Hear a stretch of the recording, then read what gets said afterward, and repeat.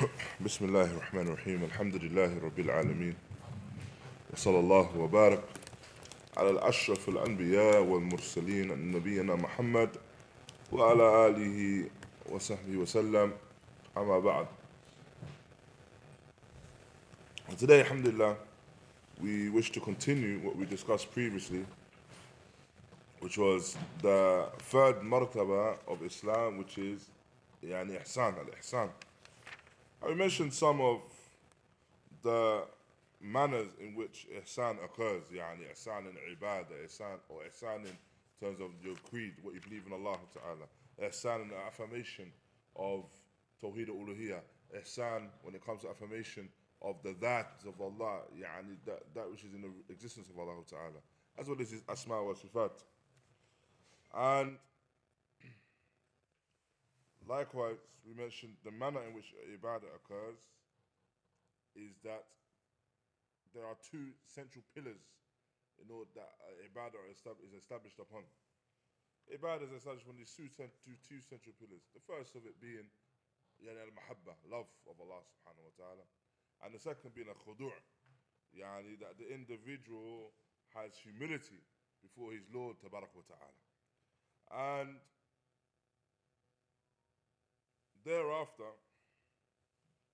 we wish to discuss as well from the different forms of ihsan, as mentioned by Sheikh Zayd, is ihsan amal ihsan fi sha'air ta'abudiyya bada'an bit-tahara التي فرض الله سبحانه وتعالى في كتابه وبينها رسول الله صلى الله عليه وسلم بيانا مفصلا في سنته. And so, with this affair of ihsan as well, we should discuss is the ihsan which is found within the legislation, the sha'air of Allah, and the manner in which we establish ibadah, beginning with tahara, beginning with the manner in which we purify ourselves.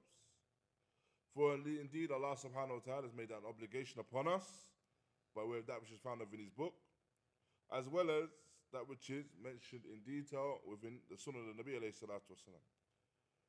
One of the proofs of that is the statement of Allah tabarak wa ta'ala, يَا أَيُّهَا الَّذِينَ آمَنُوا إِذَا قُمْتُمْ إِلَى الصَّلَاةِ فَاغْسِلُوا وُجُوهَكُمْ وَأَيْدِيَكُمْ إِلَى الْمَرَافِقِ وَامْسَحُوا بِرُؤُوسِكُمْ وَأَرْجُلَكُمْ إِلَى الْكَعْبَيْنِ. And so, the proof for that being the statement of Allah tabarak wa ta'ala, oh you believe, if you come to stand in the prayer, then wash your faces, your arms up until the elbows, wipe over their heads, and wash the feet until the ankles, up to the ankles. And thereafter Allah Ta'ala mentions, وَإِن كُنْتُمْ جُنَبًا فَاتَّحَّرُوا وإن كنتم مرضى على سفر أو جاء أحد منكم من الغائط أو لامستم النساء فلم تجدوا ماء فتيمموا صعيدا طيبا فامسحوا بوجوهكم وأيديكم منه. And thereafter Allah Ta'ala, He mentions, and if you are in the state of janaba, then purify yourself. And if you are sick or upon a journey, and it comes, you have the need to relieve oneself, or you have touched the women by way of marital relations, and you do not have any water, then use the pure earth and wipe your faces and your hands. And so here, thus, within the ayah, Allah Tabarak wa Ta'ala makes clear the affair of purification. And the purification beginning with wudu. The wudu using the ma'tuhur, using the pure water.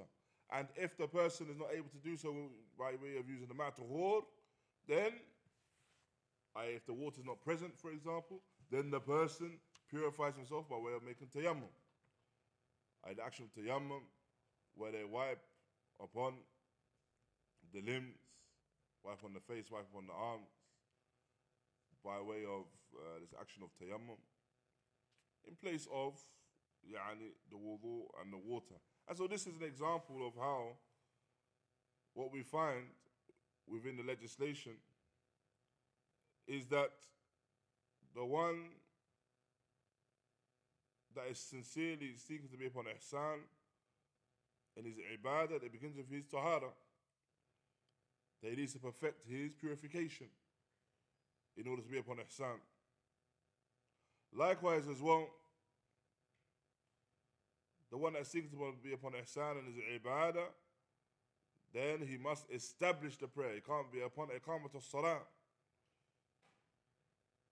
For you find that this affair of iqamat al-salah is mentioned in the kutub al-fiqh or shuruhat al-hadith. You find a book that explains a hadith, you explain the kayfiyat of-salah.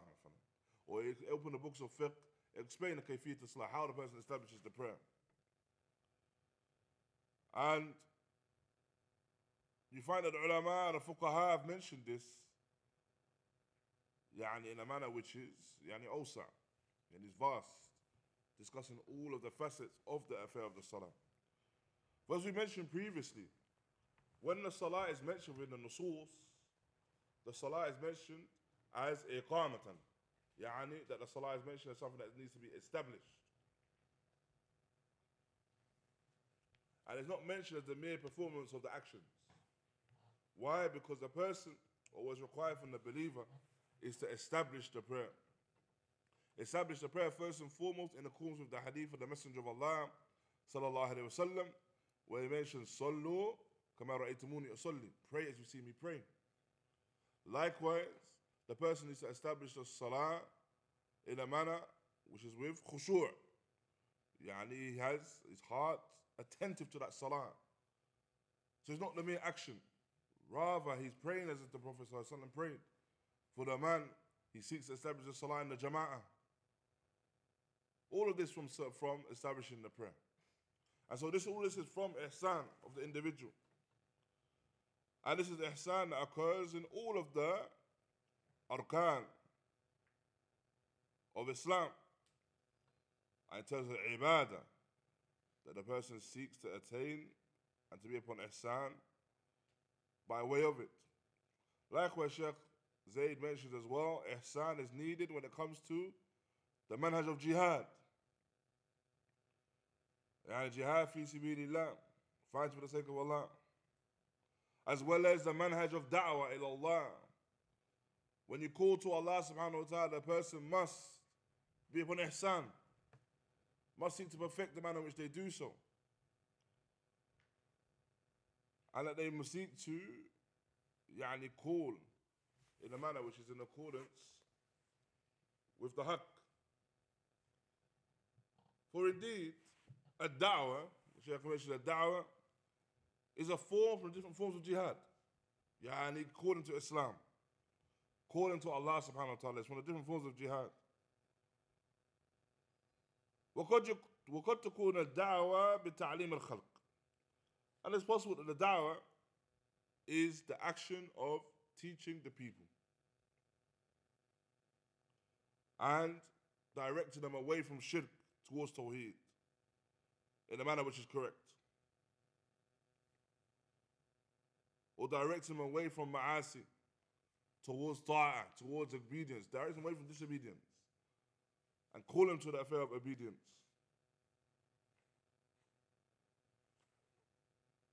فإن ذلك كله يكون من أعظم أنواع الجهاد. All of these things are from the greatest forms of jihad. Calling to Allah subhanahu wa ta'ala, calling to the sunnah of the Nabi alayhi salatu wassalam. لأنه فيه إرضاء للرب وإحياء للقلوب. It's an action that brings about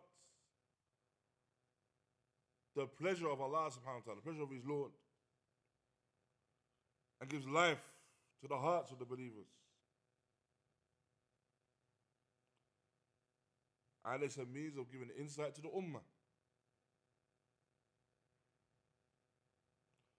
And the Shaykh mentions an important point here where he says, وَلَا يَكُونْ إحسان في الدعوة إلى الله إلا إذا سلك الدعاة إلى الله مسلك الرسل والأنبياء في دعوتهم. And so it's not possible that you have ihsan in da'wah except that the da'i, the caller, traverses upon the path that the callers to Allah, the prophets and the messengers were upon in their call. So it's not possible that a person embarks upon calling to Allah in a manner that he feels like doing. It's whatever he feels like doing at any particular point in time. And then he wants that to coincide with being upon ihsan. No, rather ihsan in all affairs is in need of being in accordance, or ihsan in all affairs is in need of the affair of tawqifiyya. Ihsan is in need of being in accordance to the sunnah of the Messenger of Allah sallallahu alaihi wasallam. And da'wah is no different. The call is no different. Calling to Allah is no different. And so, specifically, when it comes to the ummah of Muhammad sallallahu alaihi wasallam, then they must traverse upon that path that has been laid out to them in the manner in which they give da'wah and adhere to the affair of da'wah in the manner in which the Anbiya were upon. And at the end of them, the final one from them, the Prophet Muhammad sallallahu alaihi wasallam, as well as adhering to the patience that they were upon. They remained patient in all of their affairs they came about, where individuals sought to overcome them. They remained patient. And this is the tariqah of da'wah. And the one that is seeking to be upon ihsan in da'wah, he first and foremost gives da'wah in the same way that the Anbiya or Rasul gave da'wah. But also, if you're going to give the same da'wah as them, then you have to accept that you may face some of the trials or a portion of the trials that they face. And if you face a trial or a portion of the trials that they face, then upon you is patience in that regard as well. Because they adhere to patience. The person cannot say, I want to be muhsin fi da'wati. I want to be from the muhsinin in da'wah. But I'm going to call to the way of the prophets and messengers, but as soon as the trials come, I'm going to leave it off. I'm going to leave it. No, rather you have to be aware of the da'wah and aware of his trials. Rather, some of the Anbiya and Rasul were killed due to the da'wah that they gave, due to them calling to Allah subhanahu wa ta'ala. And so, it's a must, thus, that the da'i, it's understood that the da'i, the caller, he takes that path that has been laid out by the Anbiya wa Rasul. These individuals that began their da'wah with Aqidah to Tawheed. When they called the people, they began with Tawheed. Irrespective of whatever was going on in their lives. Whatever was going on in the land that they lived in. Whatever the trials were upon their upon their nation. Their da'wah always began with Tawheed. And this is something that Shaykh Rabi' he mentions in his book, Manhaj al-Anbiya fi da'wah ila Allah. And for those of the prophets in calling to Allah. He mentions examples of Musa alayhi salam. Musa alayhi salam lived in the time of Fir'aun, tyrant, the one that claimed rububiyyah for himself, the one that killed the abana of Bani Israel, the sons of Bani Israel. Oppressed Bani Israel. And his da'wah did not begin with warning against Fir'aun due to his dhulm, essentially. Rather, Musa alayhi salam, his da'wah began with warning against Fir'aun by way of his shirk and establishing Tawheed within the hearts and the actions of the people. For no doubt, if a person sees trials and tribulations and they want those trials and tribulations to be rectified, then of course, and it's muntaqi, it's logical that you rectify your relationship with the one that has control over all affairs, Allah subhanahu wa ta'ala. How is it that you want your affairs to be rectified, but you don't rectify your relationship with Allah, and you begin with your aqeedah? When we say people need to have good manners, my friend, good manners begins with your manners with your Lord. Your manners with your Lord is your aqeedah, your creed. And so the da'i, when he's seeking to rectify a people, he needs to rectify the people when it comes to the manners that they have with their Lord subhanahu wa ta'ala. And if they have good manners with their Lord, then they can look at the rectification of their affairs. Because then they can turn to their Lord and ask of him. They can ask Allah subhanahu wa ta'ala. Why? Because they're muwahidun. The people of Tawheed. They're giving Allah ta'ala his due right. But before that, how can they not give Allah ta'ala his right but expect him to change their affairs for the better? Likewise, Shaykh Rabi mentions the da'wah of Yusuf alayhi salam when he was imprisoned. He was imprisoned running wrongfully.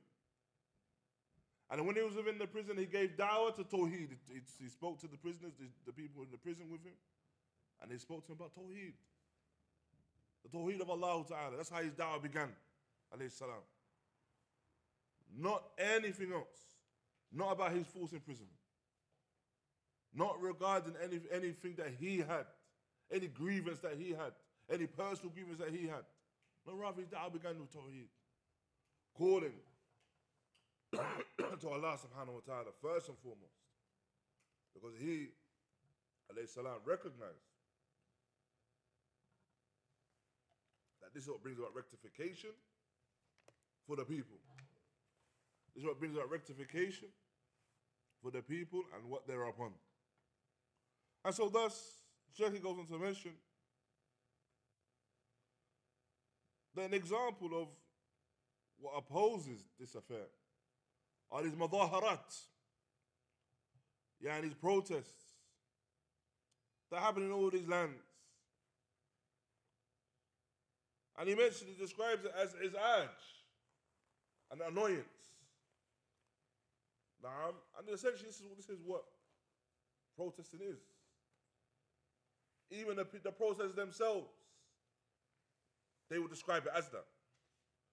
They will describe their actions as an annoyance and an inconvenience. And so they shouldn't become offended if we say it's annoying or it's an inconvenience, because that is the essential goal of what they're doing.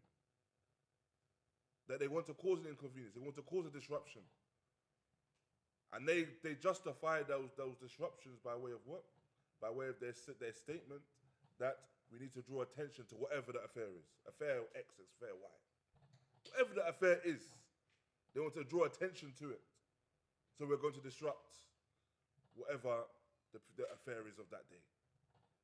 We're going to close down the middle of the whatever city it is, and close all the roads. Or method where you have these people now where they say we block the roads.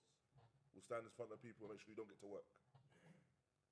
And they're well aware that it's an inconvenience. And this is the guise of this whole action of madaharat, when it comes to this affair of protesting. And we have to understand, when it comes to protesting, first and foremost, this is not a manner of giving da'wah. This was not the manner of all of the Anbiya Rasul. We just mentioned examples of how they gave da'wah. They began with Tawheed. Irrespective of whatever their hal was, whatever their situation was, again, because we're referring back to the main topic, ihsan. The Anbiya Rasul sought to be upon ihsan. And their da'wah was no different. So they began their da'wah with Tawheed. And so when a person understands this affair of madaharat, when it comes to protesting and the likes of that, you must understand that first and foremost, this is not an Islamic approach to da'wah. It's not an Islamic approach to calling people to the haqq and inviting people to the truth. Why?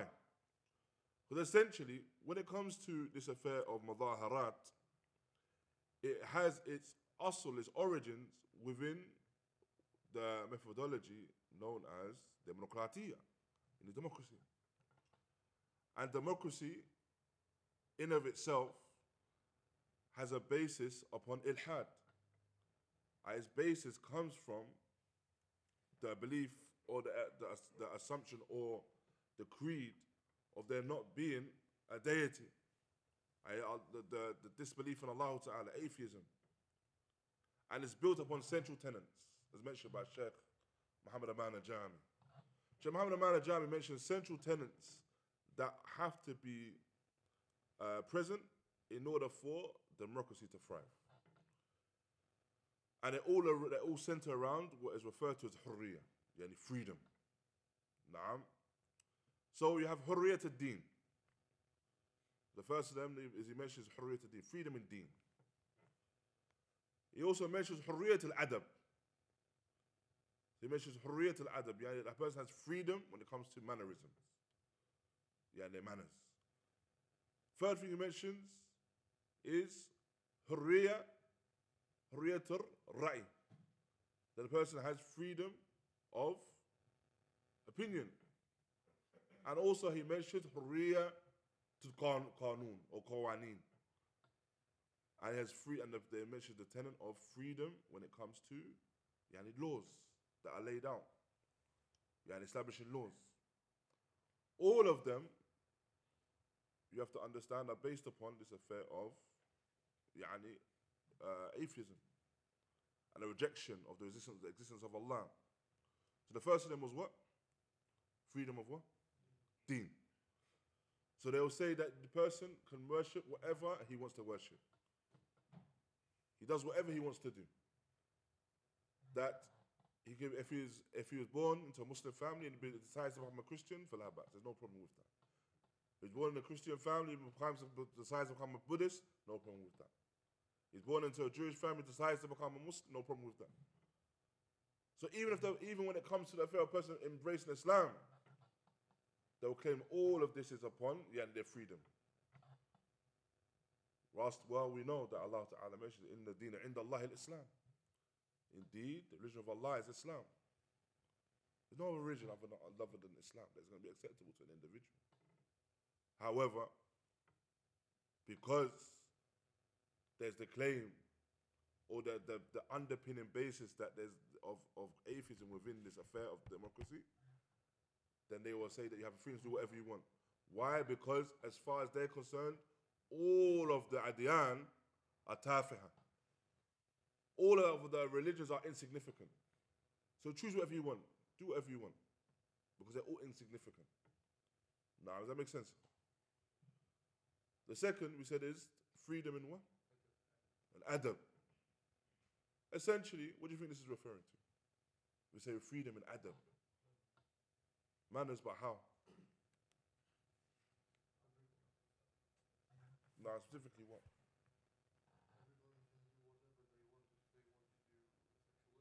No, it's referring to essentially zina. That the person has freedom in adab, freedom to do whatever they want in terms of actions of zina and the likes of that, fornication, adultery. Naam. And there is no repercussions for it. There's no repercussions for it. Except for if the law states that it is not consensual. If there's no consent, that's the only time that the law will step in. When based upon a democratic scenario. Now, any other scenario, the people are able to carry themselves however they want. Now, in terms of zina, and in terms of how they carry themselves, who they do it with, if they're married or not married, doesn't matter. If it's a man and he's with a woman, that's acceptable. If it's a man, he's with another man, it's acceptable. All of it is acceptable. Why? Because it's the adab of an individual is left to his own will. Now, again, false freedoms. The other one we mentioned was what? Right. Yeah, the person has freedom in opinion. That the person can voice whatever opinion he wants to voice. Now, whatever he feels like is correct, he can voice it. As then it is stated, by way of this statement, freedom of speech. Say whatever you want to say. It could be kalam which is absolutely balid, absolute stupidity. But he has the freedom to say it. And the people have to listen to him. And the people cannot stop him from saying what he's saying. Because he has the freedom to opine anything he wants to. So it was mentioned here by Sheikh Muhammad Aman. So again, this is from the tenets of that. That a person can say whatever they want to say. Isnad or isnad doesn't matter. Asanid is not important regarding that. The other thing we mentioned, qawaneen. The freedom when it comes to qawaneen. Yani laying down laws whatever you see fit at whatever given time. Whatever you see fit at whatever given time, you lay down these laws. Naam. And so what this suggests, all of these things, is that this is a negation of the Sharia of Allah subhanahu wa ta'ala. That Allah subhanahu wa ta'ala has set hudud, has set boundaries in how we carry ourselves in terms of our adab, our mannerisms. Has set boundaries in terms of where do we speak. When we speak based upon Quran and Sunnah. Allah Ta'ala set those boundaries. Allah Ta'ala set the boundaries when it comes to the qawaneen, the laws. And He's laid down the laws. And so it's not for the person now to operate upon whatever laws he sees fit at whatever given time. What you find, for example, there are laws that were made in 1987, 1988 that won't be relevant today. Because the people today think that we don't want those same laws. And then in another 10 years, we don't want those laws anymore. Why? Because the people have hurriyah. They believe they have freedom when it comes to laws. They believe that this establishment is underpinned by the fact that they have not been set hudud, qawaneen, sharia by Allah subhanahu wa ta'ala. And so when you have all of these things together, naam, and it enters upon the Muslims, then what you find, an example or a result of that, is what you find from these mudaharat, from these protests. Why? Because the people believe that they have a right to be heard. What my opinion is has to be heard.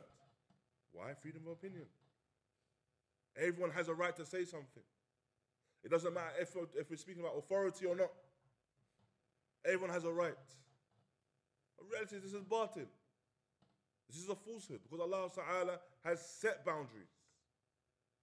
Allah Ta'ala has set boundaries within the Quran. Allah Ta'ala has set boundaries within the Sunnah of the Messenger of Allah Sallallahu Alaihi Wasallam. And the Salaf Salih understood it in that same manner. And so for our people to come afterwards and establish this new way or mimic what they see from the non-Muslims in terms of protesting, because they've been given this understanding that everyone's voice has equal weight. Which of course is batil. It's a falsehood. And it's not accepted shar'an wala aqla. The Sharia doesn't accept that. Nor does the aql accept that. The sound intellect does not accept that everyone has the equal say. So when we say, for example, this affair of voting, and an individual says, I'm going to vote for this party or that party, whatever it is, and he's 18 years old, he hasn't seen a single government in his life, but maybe he's still in college, and then you have another individual that's seen successive governments, and they're both going to vote, and both of their votes are going to hold the same weight.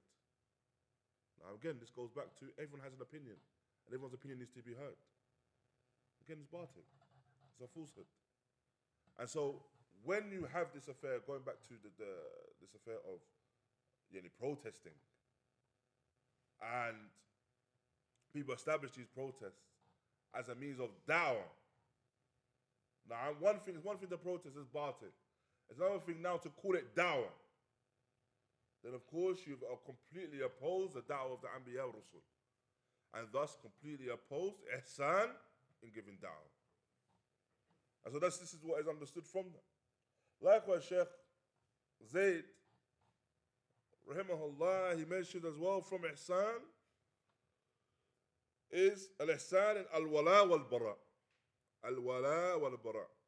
That a person establishes ihsan when it comes to loving and hating for the sake of Allah tabarak wa ta'ala. And so it's a must that if a person loves Allah, that he loves for the sake of Allah.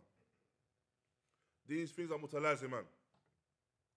Loving Allah, loving for the sake of Allah, they're mutalaziman. They go hand in hand. One follows the other.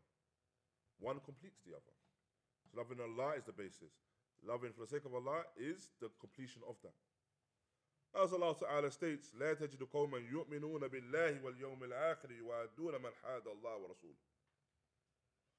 And Allah Ta'ala mentions that you do not find a people that believe in Allah and believe in Allah and the last day, where they have love and companionship for the ones that oppose Allah and His Messenger. And this is what we find in these ayat and the text in relation to that. That a person establishes love amongst the Muslims. And Shaykh Zayd, he mentions as well earlier on in the text, i.e. when he's explaining that, those ayat in Surah Al-Mujadala, he mentions that the love for an individual is going to be nisbi.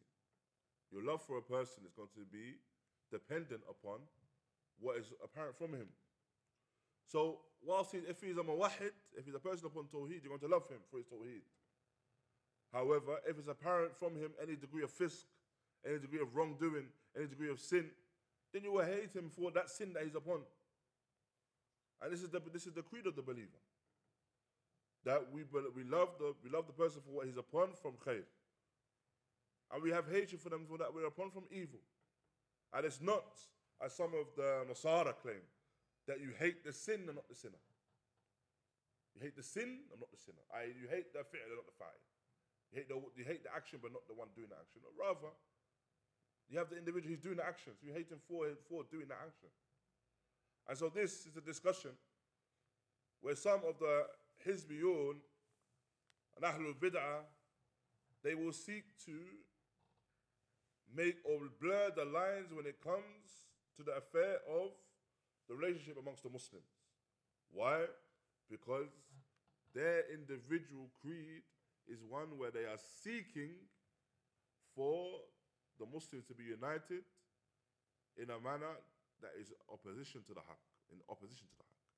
Yani, meaning that they seek for the Muslims to be united in a manner where it's based upon the principle al-ma'dhira wa ta'awan. Yani ma'dhira wa ta'awan. Yani the principle of the Ikhwan al-Muslimin. Where we leave off that which we disagree upon and we come together upon what we agree upon. We leave off that which we disagree upon and we come together upon what we agree upon. However, if now, for example, you have an individual, مثلا, from amongst the Rafida, بل ينتسب للإسلام. However, he ascribes to Islam. However, he's a person that curses the companions. Naam. And then you have the person, يدعي Salafi. يدعي بالسلفية. He claims to be Salafi. How are they going to unite? Upon what? Or you have the individual that negates the names and attributes of Allah subhanahu wa ta'ala. What you believe in relation to your Lord subhanahu wa ta'ala, or what he believes in relation to his Lord subhanahu wa ta'ala, are completely different. And he negates the names and attributes. Or he seeks to explain them away. And then you have the individual, again, Yada'i Salafiyya, claims to be upon Salafiyya, and he affirms names and attributes. This is not a basis for the individual being upon the haqq. Or this is not a basis for unity. So thus, if the person is upon Islam, not just claim it to Islam, but he's upon Islam, he's from Ahlul Qibla, he's from Muwahhideen. However, he's upon Bid'ah, Na'am, is upon innovation. These two things do not negate one another. Both of these things can coexist. It's possible for you to love the individual for the tawheed that he's upon. The Shaykh Zayd mentions, you love him for the tawheed that he's upon. However, you hate him for his fisk. What's his fisk in this regard? His bid'ah, his innovation. And so these two things are mutalazim, and they go hand in hand. And so it's not a case where it's all love or all hatred. It's all absolute. Why? Because Ahlul Sunnati wal Jama'ah, our affair is not absolute. And the discussion around these things can be nuanced. And is nuanced. It's the fact, the reality is that when it comes to a person, if he's upon Islam, we love him for his Islam. However, if he's clearly upon fisk, transgression, whatever the transgression may be, then of course we have hatred them for their transgression. If necessary, we make hajr of them. We boycott them for their transgression. And this is not something that would even be argued if it was something other than bid'ah. If you knew that a person was a Muslim, but is a bank robber, mathalan, no one would have any problem saying, do you know what, we're not going to sit with him. We're not going to sit with Fulan because he robs banks. People accept that. But when it comes to the affair now, where someone's mukhalif sunnah, فجاءت الإشكال, فجاء الإشكال. Now the person seeks to find problems with that. But the reality is that it's absolutely clear. And that these two things are not mutadadan, they're not two things that oppose one another. And so wala wal bara, no doubt, is from ihsan. And establishing the wala wal bara is from ihsan. As the Messenger of Allah sallallahu alaihi wasallam mentions, al-Muslim akhul Muslim, that the Muslim is the brother to the Muslim. The Muslim is the brother to the Muslim. And likewise, you have a statement, sallallahu alaihi wasallam, لا يؤمن أحدكم حتى يحب لأخيه ما يحب لنفسه. None of you truly believe until you love for your brother that which you love for yourself. And so this is how the person adheres to this affair of Iman.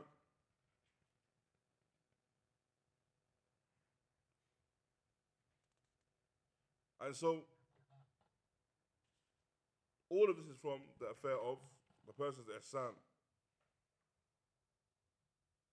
Likewise, as the Shaykh mentioned as well, from ihsan is that the individual adheres to the sunan. The person adheres to the sunan, to the affairs of sunnah, the sunnah al-ratiba, or ghayr ratiba, for example, the salawat. So a person seeks to be upon ihsan, he seeks to be upon the sunan as well, i.e. the voluntary acts. For example, the salawat, there's voluntary salawat that a person can strive to be upon. And what I advise brothers to do, if you haven't already, is read about the different salawat that you can pray and the different opportunities for khair. Generally now, we know about the sunnah al-rawatib, the sunnah al-rawatib. However, there's other salawat that a person can pray for in different scenarios. And so, what is beneficial for the individual is that he learns about them, he reads about them, reads a hadith about them. He reads some of the hadith about the rewards that I mentioned within them. So it encourages himself to do these actions. Likewise, when it comes to the zakah, of course, zakah is an obligation. But giving sadaqah, giving charity, likewise, giving charity is from the actions that are voluntary. Voluntary charity. And there's always opportunities to give charity, especially in this country that we live in here. No doubt, this country that we live in is one which is, as they say, ta'ban. There's not much khair here. Now, due to who we live amongst, due to the nature of the people that are here, due to the nature of the people that we live under, naam, that we live amongst mujrimeen. However, there's opportunities for khair as well. Sometimes opportunities for khair that are not present in other lands, in the Muslim lands. As reminds me of something that Sheikh Zayd himself actually mentioned to our brothers in London before he passed away. It was over 10 years ago, maybe 10 to 15 years ago now. And he mentioned that as an encouragement to them. He mentioned that which you have in the UK is something that we do not have here in the Mamlaka Arabiya to Saudi, in the Kingdom of Saudi Arabia. You have the opportunity to call people to Islam. You have the opportunity to establish the call to Islam.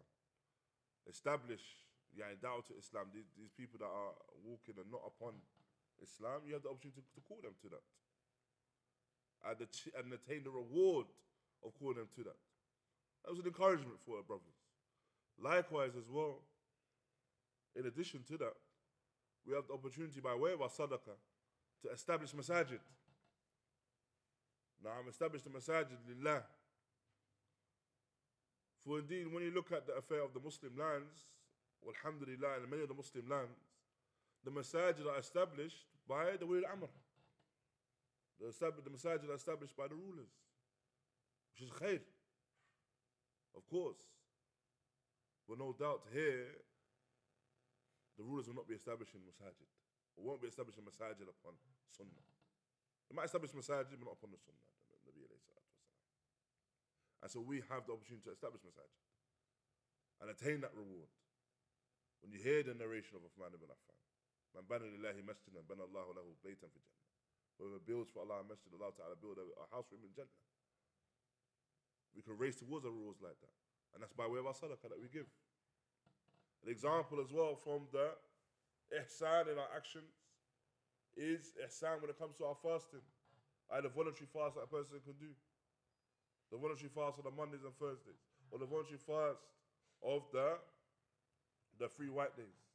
The voluntary fast and the fast of Dawood. Naam, Yawm Arafah. Yawm Ashura. All of these days. All these opportunities to fast as well. The voluntary Umrah. Or the voluntary Hajj. All these opportunities for khair. And it reminds me as well, likewise, Barakallahu Feekum, from today's day of stories. It reminds me of a question that one of the brothers, they asked him, one of the mashayikh, and he asked, how do I remove this affair of hardening of the heart? How do I remove this feeling of my heart hardening? And the shaykh prescribed 4 things. Prescribe 4 things. He said, ensure that you pray your sunnah rawatib. I pray your sunnah prayers. After each salah or before or after each of the salawat, pray your sunnah prayers. He said, read something from Quran every day. Strive to read at least a juz a day from Quran. Seek to read at least a juz a day from the Quran. He said, fast as much as you can. If you can, fast the fast of Dawood. If you can, fast the fast of Dawood. And there's know what the fast of Dawood is. No, because one day on, one day off. So one day you fast, the other day you don't. And the final thing he mentioned was give something in sadaqah every day. Give something in sadaqah every day. All of these things that were mentioned to the brother were actions of ihsan, a manner in which the person can adhere to ihsan in his action. And that each and every one of these actions, what they all had in common, was the fact that they were consecutive or they were continuous actions. Naam, the actions were done continuously. They're done continuously. Naam, consistent actions. And so, in order for the person to really seek to be upon ihsan as well in terms of his ibadah, it requires a degree of consistency. And if a person wants to be upon iman and the taste of sweetness of iman, upon him is consistency as well. If he wants to remove that feeling, for example, of that hardening of the heart, then it should be upon consistency. Likewise, from the ihsan of the servant as well, is adhering to the sunnah of the Messenger of Allah sallallahu alaihi wasallam, clinging to it. As Allah Ta'ala mentions, فَإِن تَنَازَعْتُمْ فِي شَيْءٍ فَرُدُّوهُ إِلَى اللَّهِ وَرَسُولِهِ. Allah Ta'ala mentioned, if you come to differ upon an affair, then return it back to Allah and His Messenger.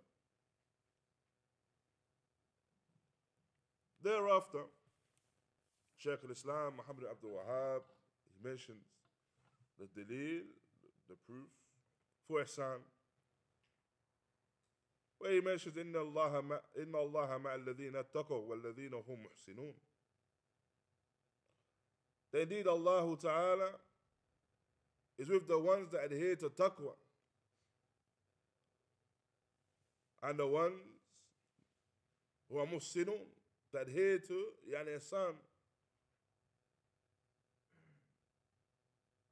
And so it's sufficient for them that Allah Ta'ala is with them. This ayah is a proof, for example, a proof of the fadl, first and foremost, of ihsan, by the virtue of ihsan. Likewise, this ayah is a proof of the ma'iyyah of Allah, that Allah Ta'ala is with the creation by way of His ilm. And Allah Ta'ala is well aware of that which occurs within the creation, well aware of what occurs amongst them by way of their actions, by way of their statements, and by way of that which resides within the hearts. And this is what we understand from this affair of ihsan. Within the ayah, Allah Ta'ala mentions at-taqwa, in the taqwa of the servant. And at-taqwa is a qarina, yani it goes alongside and it's hand in hand, it's mutalazim with ihsan.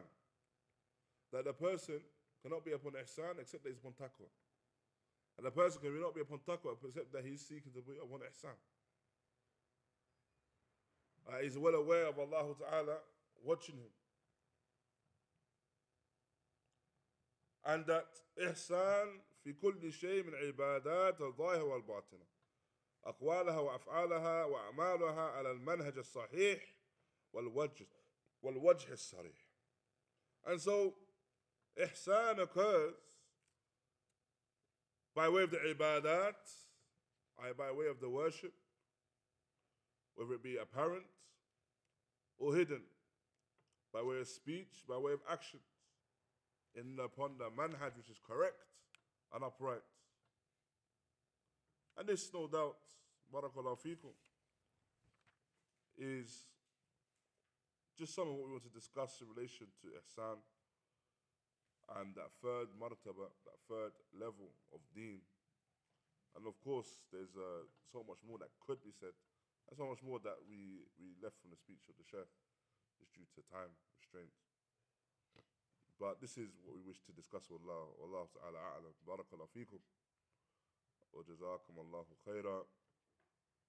Wa sallallahu wa barak ala nabiyyina Muhammad wa ala alihi wa sahbihi wa sallam.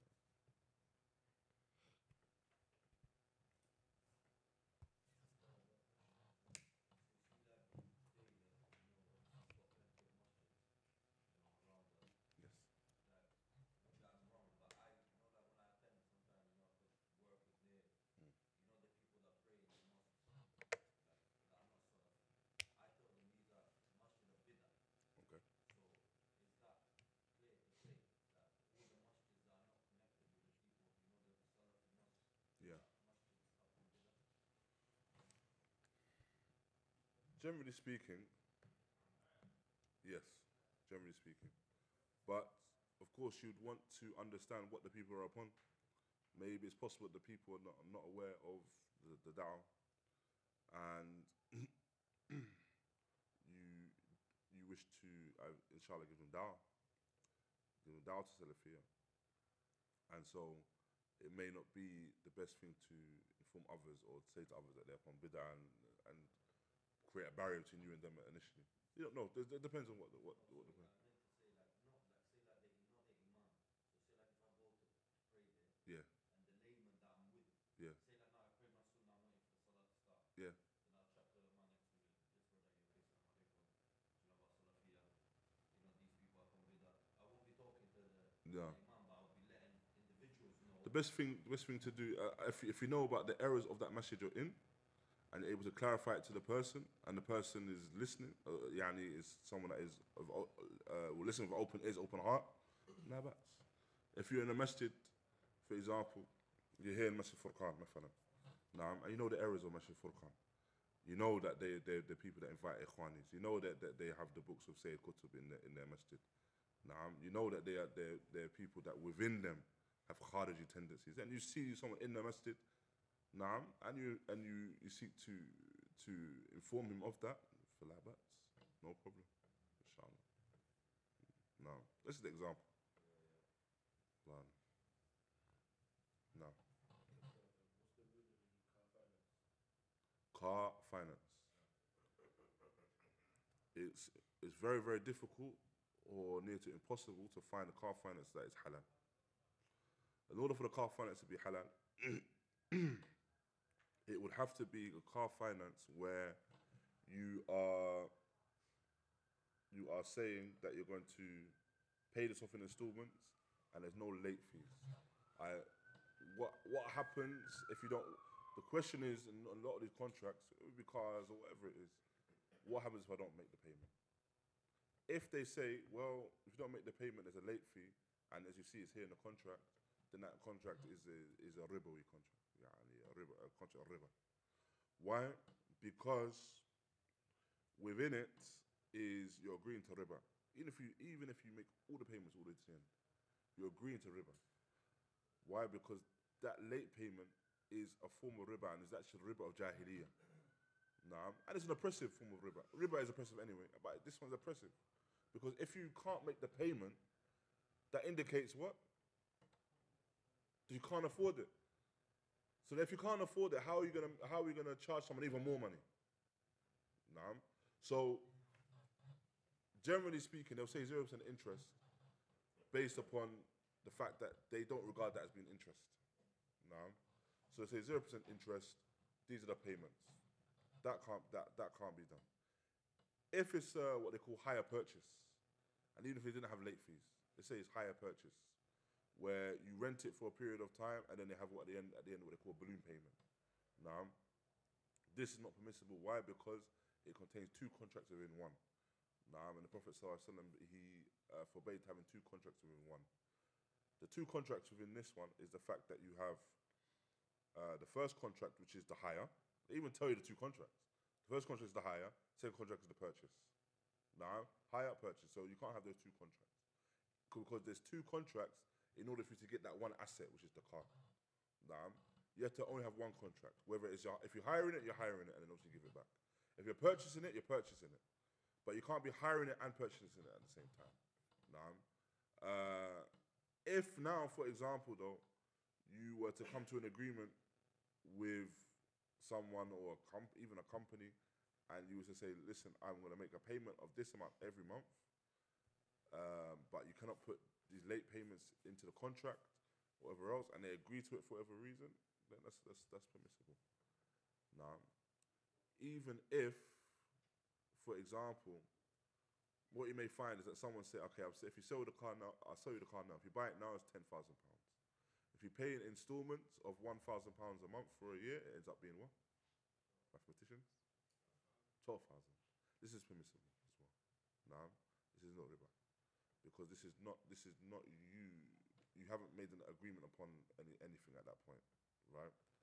If you agreed that first payment, or that first manner of paying, then this is something which is advantageous for you, advantageous for them. If you agree the second one, it's also advantageous for you, advantageous for them. If you pay the 10,000, it's advantageous for you because you pay less, and it's advantageous for them because they get all the money at once. The second one is advantageous for you because you are able to pay off in a more manageable manner, and advantageous for them because they end up having more in the end. Nah? So either one is correct, is okay. Nah? It's not riba in relation to, because you're not dealing with the same commodity.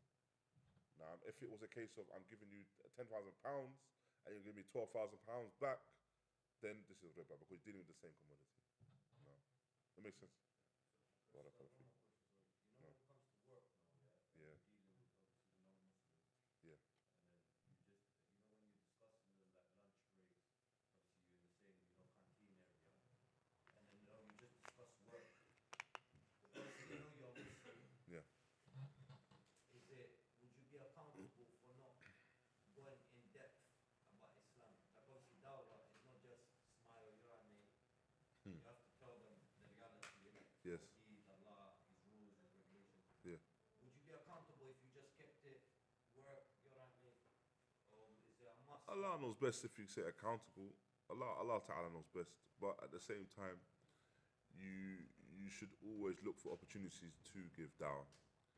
Now, and it's very rare that you're going to find a scenario that prevents you from giving dawah, if that makes sense.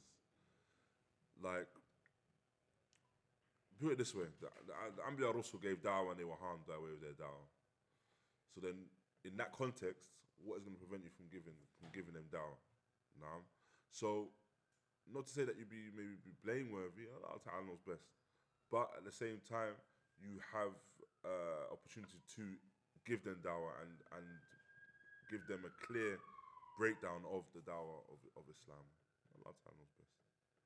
Make sense? Yeah. Is it permissible to give money to beggars?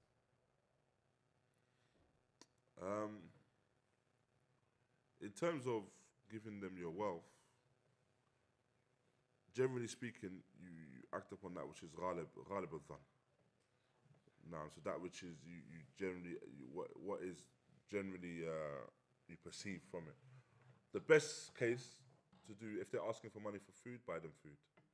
Now, because they're asking for something, now which is for food. So you buy them the food, inshallah. If they refuse the food, then you know that they didn't want it for the food. Oh, generally speaking, they didn't want it for the food. But if someone's genuinely in need, maybe it's a Muslim. Because when we say beggar, sometimes you have beggar on the street. But sometimes you might just have a brother that you see about and he just asks for money. Sometimes they pop up in community. And they just ask for money. And there's no harm in giving them money if it's the most zahir is that they need it. However, what is better is that you direct them towards resources in order for them to earn money in any way, shape or form. So if a brother comes, for example, and he's asking for money, aid him. If it seems like it's a genuine case, and by way of giving that money sadaqah, inshallah khair. But at the same time as well, you want to aid him in terms of not being in that scenario anymore.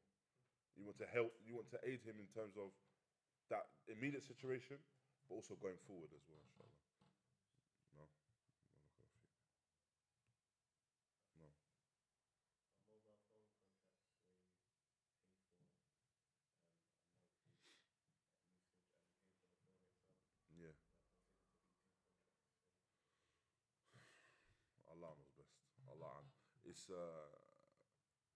from what's apparent.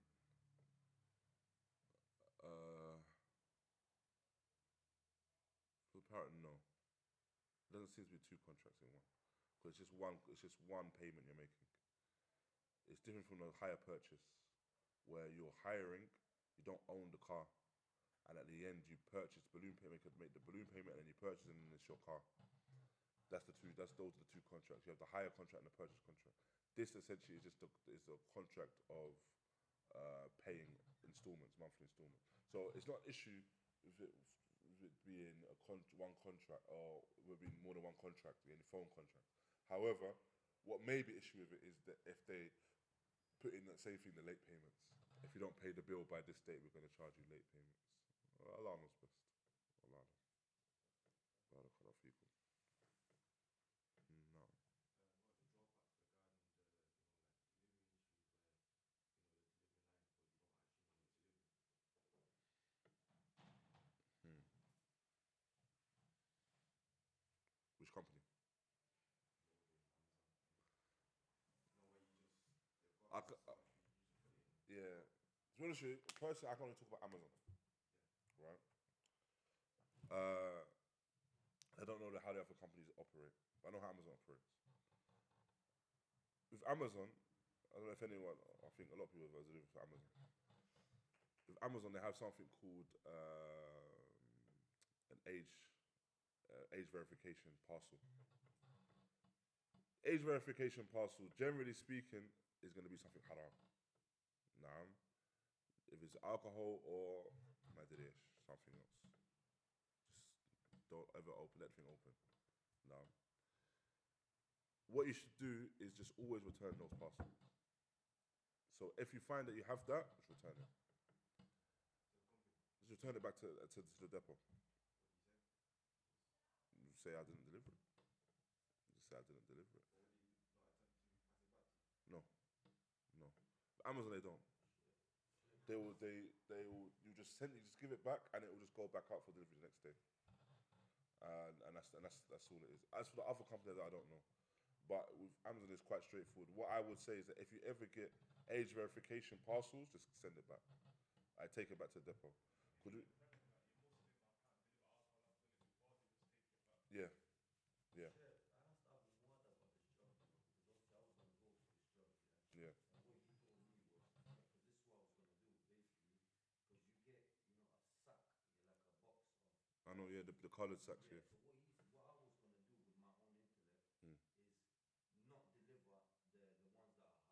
yeah, Okay, which is alcohols involved as well. Yeah. You can see that it's got a glass bottle, like it's covered, but you can see like it's like a picture of a glass, which Yeah. most likely is alcohol. Yep. But what Sheikh Abu Muad said to me, that you even taking it back to them is you transporting that alcohol, which is not permissible. So then that's why I've left the job. You get it? So even taking it back, Sheikh Muad said he's dealing with it. You get it? So it's not permissible, he said to me, to even. I was gonna start on a Monday, and then the same day I quit when I came to the class. I'm doing it. For you, I'm not that. I mean. Yeah, so Generally, I don't think generally is definitely is a waj when you're talking about giving them but something back, whatever. But what they do with it is up to them. You're not involved in that dealing, if that makes sense. You've given it back to them because it's their possession. But you're not involved in any part of the delivery process. Essentially, giving back to them, you've removed yourself from the delivery process, and Allah knows best. Because you're not involved in packing it. You're not involved in giving it to a delivery driver. You're not involved in you just said, listen, this is not. I'm not delivering this. Take it. Do whatever you want to do with it. Like you've removed yourself from that process, from that chain. If that makes sense. So, generally speaking, you would want to try and avoid things like that anyway. If you can. For example, I know one brother, he used to go in the bags before his route and used to look for all the alcohol and take it out at the beginning. Right? Do it like that. But the point is that you try to do your best in terms of all of these situations. Or you look for routes that have less alcohol, for example, or don't have alcohol. For whatever reason, Allah knows best. In Liverpool, they don't drink alcohol like that. They don't order Amazon. They don't order alcohol. So if you want to do Amazon, do it in Liverpool. No, but that's all I could in terms of Amazon. I know that's how that works. Other companies maybe you could just give the items back straight away. I don't know. And then maybe other companies where they say you have to deliver everything. Some companies they'll say that we don't want to bring back a single item. But because Amazon have so many parcels, for example, you might be delivering, depending on which kind of Amazon is doing, but you might be delivering 250 parcels a day. So if you bring back one parcel out of 250, it kind of gets lost in the system, if that makes sense, or it doesn't get taken account for like that. So it all depends. It all depends. But what I would advise if you were to do something in terms of delivery, is work more in terms of delivery where you're working from warehouses, where you're just delivering to like warehouses and things like that, where you're not delivering to homes and things that are haram. Allah knows best. No.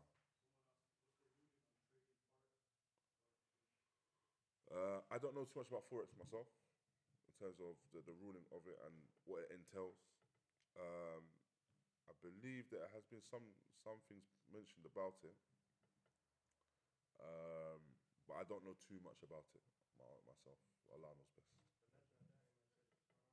Legend Diamond said, why? Because you're trading currencies. Like gambling, man. Like gambling, isn't it? Really. Not necessarily gambling, no, but You're taking a risk, innit? you're trading money with money. But the currencies are different. The currencies are different, yeah. It's like taking silver And gold, yeah. and selling it. So, Allah knows best. Yeah, send it. Inshallah, that'll be good to see you, man. Jazakallah khair. Barakallah feekum, ikhwan. Jazakallah khair.